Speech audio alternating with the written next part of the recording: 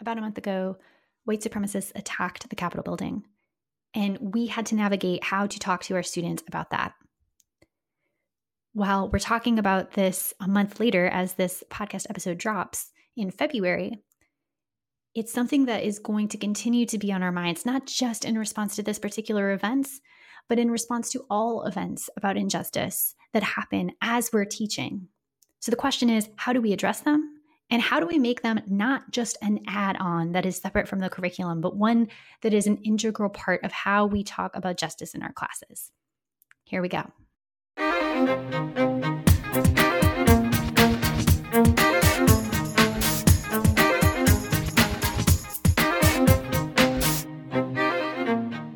Hi, I'm Lindsay Lyons, and I love helping school communities envision bold possibilities, take brave action to make those dreams a reality, and sustain an inclusive, anti-racist culture where all students thrive. I'm a former teacher leader turned instructional coach, educational consultant, and leadership scholar. If you're a leader in the education world, whether you're a principal, superintendent, instructional coach, or a classroom teacher excited about school-wide change like I was, you are a leader. And if you enjoy nerding out about the latest educational books and podcasts, if you're committed to a lifelong journey of learning and growth and being the best version of yourself, you're going to love the Time for Teachership podcast. Let's dive in.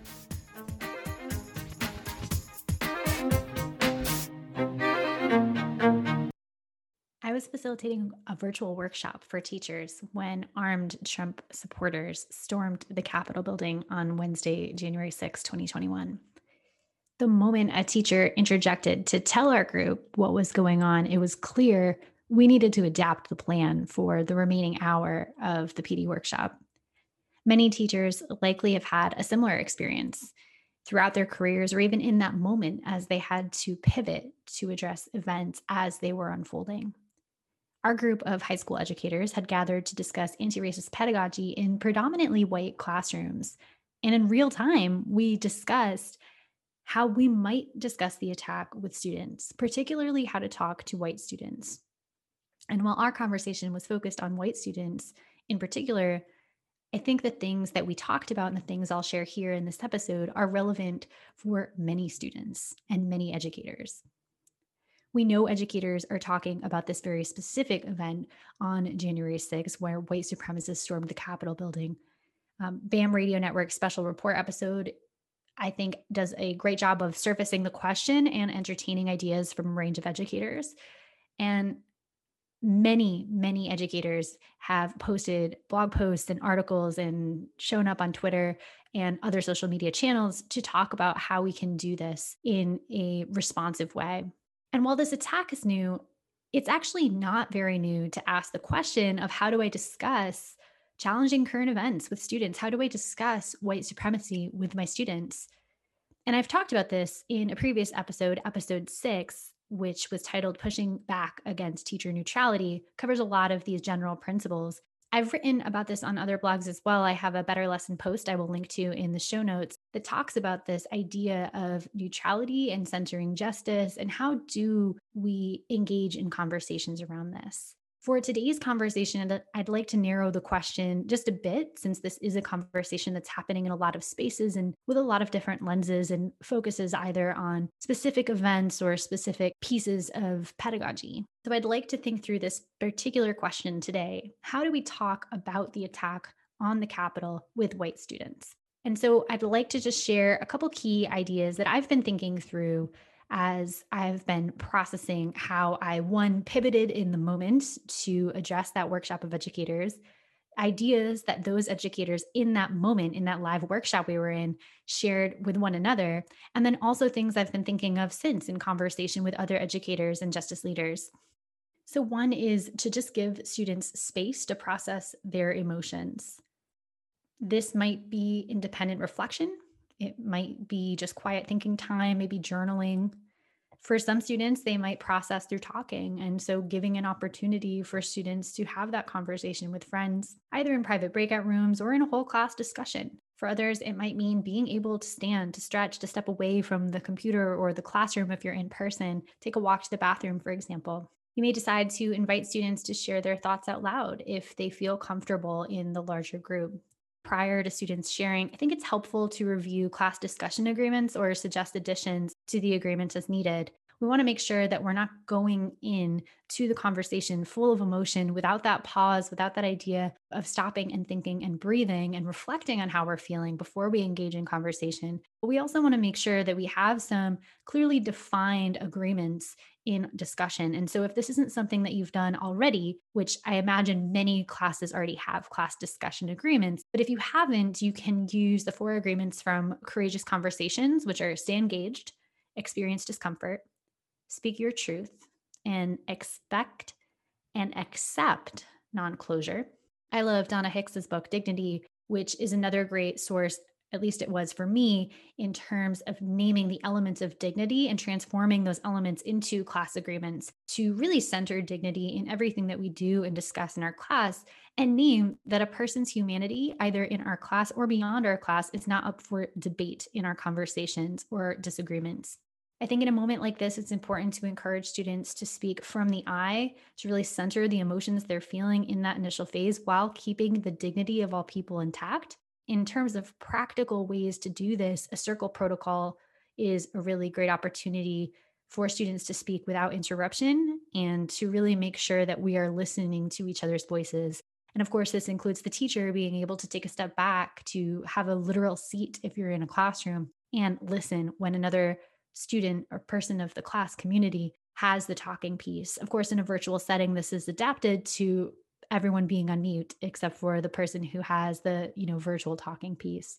So again, number one, really giving students space to process their emotions. And that's what we did in the workshop as well. I had no idea what was going on because I never facilitate with my phone close by. And so we took 10 minutes to just stop, pause, figure out what we needed to do for each of ourselves. For some, it was read the news. For others, it was take a real break if they had already been tracking the news throughout the workshop. And then we came back together, and the next 10 minutes were just open conversations with space to process emotions, to speak from the I, to share what they're feeling, experiencing, thinking about. Then from there, we talked a little bit more concretely about how we wanted to talk to students about this event. When we think about how do we integrate current events into existing curriculum? For a lot of times, we talk about this idea and we use language like put the curriculum on pause, or this is an important interruption for the curriculum. And while, of course, as teachers, we plan out our curriculum, I am totally a planner. So I understand we have everything laid out. We already have a finite amount of time with students to just talk about so many things that we want to talk about. And it's hard to deviate from that plan. We feel like we're giving something up. But when we think about what really matters, processing this conversation really matters. And we can also develop a curriculum from the get go that is grounded in intersectional justice, that centers conversations around justice, that has the theme of justice in every single thing that we do. Every single unit ties back to justice. And if we have that in place, addressing a current event like this one, or like any that center justice or injustice or identity, we don't see it as a departure because it naturally fits into how the class is run. What we talk about in class, the theme of the class is present in everything. And so there is an opportunity there if we build that foundation and design our curriculum around justice at the center to be able to not see it as actually an add on or a departure or an interruption in curriculum, but as intimately integrated and as a modern real life event that is happening that is exemplifying so many things we've likely already talked about in the year. And so it's just one more example to be able to talk deeply about. And it will feel somewhat discomforting, as all uncomfortable conversations might feel, right? We're not used to talking about issues of race and politics and identity and injustice in school classroom settings. However, the more that we do that in our regular classes, in our regular curriculum, the more comfortable it will become to pivot in the moment and talk about this. Again, the specifics of this particular event may have been unprecedented, but current events that are manifestations of systemic racism and injustice, they're happening all the time. So we will feel better equipped to talk about race and other aspects of our identity for regularly doing it. And this is not just true for our students, but it's true for us as teachers as well. If we normalize identity and justice based conversations, if we design each unit, each project in a way that centers themes of identity, critical consciousness, justice. I think one of the ways we could do this, for example, is planning with Dr. Goldie Muhammad's historically responsive literacy framework. And she names identity and criticality as two of her four pursuits. To be able to name that in each lesson, we're going to be able to ensure that there's a seamless connection between current event conversations and the larger curriculum. The next piece is to help white students develop anti racist white identities. It's critical for white students to find their own purpose in advancing racial justice. They need to see this work as not something they do for other people, but they do because it makes them fully human. To advance justice is going to make them fully human. Dr. Martin Luther King Jr. has said, and this is one of his quotes that is less present in our mainstream conversation, but so incredibly important. He said, "The hottest place in hell is reserved for those who remain neutral in times of great moral conflict."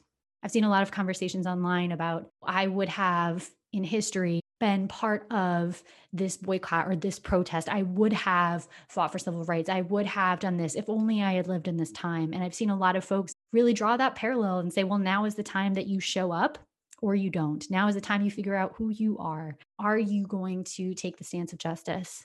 And of course, it's difficult. And of course, there's a fear of backlash from administrators, from parents. But who do you want to be? That is a challenging place to be in, but it's also an opportunity to see who we are and what we're willing to put on the line because there is risk involved. Are we willing to put our careers and our comforts on the line for doing what is just and advancing justice? Dr. Cherie Bridges Patrick says, this repairs the soul harm done to white folks. That is what happens when we're complicit in systems of white supremacy. And so advancing racial justice is a way that we get rid of or address that soul harm, and to support our students to develop understandings of whiteness that are not oppressive. They need to see examples of white folks who have consistently acted to dismantle racism. Examples range from historical figures, white abolitionists, for example, like the Grimke sisters, all the way to modern day co-conspirators like James Tyson, who was the man who held on to the flagpole that Bree Newsom was climbing to take down the Confederate flag so that the police would not tase it. So putting bodies on the line and standing up for what is right. And students, white teachers can also be these figures of white anti-racist people in their lives. So modeling whiteness, not as oppressive, but as anti-racist is really critical. We need to see those models.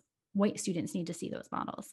We can also create opportunities for students to step into those models, to be able to advance racial justice in their communities through an authentic assessment you might design, again, as part of the curriculum.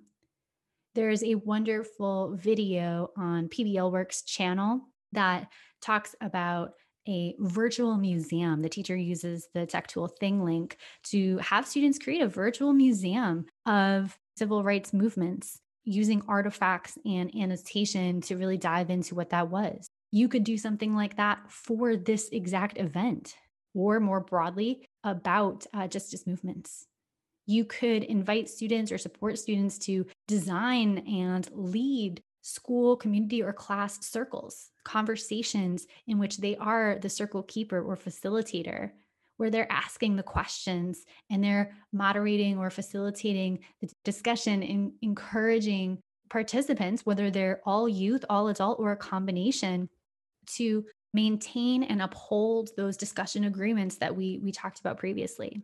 Or maybe encouraging students to be a part of the school decision-making process. And so talking to administrators and other teacher leaders to be more inclusive of students in terms of how we make policy at the school level, how we interrogate practice and who's a part of those conversations, how we explore data and who is providing the data, what are our sources and types of data, involving students and family members in that decision-making process at the school level. So we went through give space for students to process their emotions, build a foundation for intersectional justice in your regular, normal day-to-day class and curriculum. 3 was help white students develop anti-racist white identities. And then 4 would be to actually analyze the event itself. So we have a lot of kind of foundation laying early on throughout the duration of the course so that you can be prepared in a moment like this to address any event that comes up. But analyzing the event, many students might actually not see how white supremacy was operating in this specific attack on the Capitol building. So as educators, we can frame the conversation in ways that enable students to discover the centrality of racism, how white supremacy is actually showing up here, rather than telling them that it is. Open it up, create space for them to discover this or recognize this or inform one another of this. One question, for example, that was suggested by a teacher in the workshop I was facilitating as this event was unfolding was, how would the response have been different if the armed protesters or attackers were not white? If the folks invading and attacking the Capitol building were not white, how would the response have been different? So, this is a question that students can not only try to answer, but pull in historical and modern evidence to support their response to that question. There's so many connections to be made, so many facts to be examined and explored in that question. Now, teachers could provide sources to help students address this question and maybe show them, for example, two different texts. And first, maybe just have them respond with what they notice and wonder. This could be an example such as the comparison of the video of the police response to Jacob Blake and also the video of police response to Kyle Rittenhouse in Kenosha, Wisconsin. This could be a still image, perhaps the image depicting the police presence and response to Black Lives Matter protesters before the armed Trump supporters invaded the Capitol building. So just that still image comparison. Or it could be a text, like an article, for example, that used different language to report on any of the suggested events, the Kenosha, Wisconsin, or the events at the Capitol building, and do an analysis of language use and media reporting on these two events to be able to support that question. Again, the question being, how would the response have been different if the armed attackers were not white? And again, just to circle back here to this idea of neutrality, being apolitical as a teacher, my stance is that being apolitical is just a euphemism for perpetuating and supporting the status quo. And also, that backlash is absolutely real. I've experienced it as a teacher. If you speak out against injustice, it's absolutely a possibility. But to return to Dr. King's quote about the hottest place in hell, the question that I came to ask myself every day to address this question for my own practice is this: what does it do to my humanity if I don't teach for justice? And is my humanity a price I'm willing to pay? So this is not an easy situation to navigate. It is not easy to talk to students and even internally talk to ourselves or talk to our families about white supremacy, identity, politics. All of this stuff is steeped in complexity. But the one thing we do know is that moments like this one, in which we ask ourselves how we will navigate challenging conversations with students, it will arise throughout our careers in education. And so it's best to have a plan for how we will respond. Please share all of the ways that you've responded or are thinking about responding, any questions that you have in the Time for Teachership Facebook group.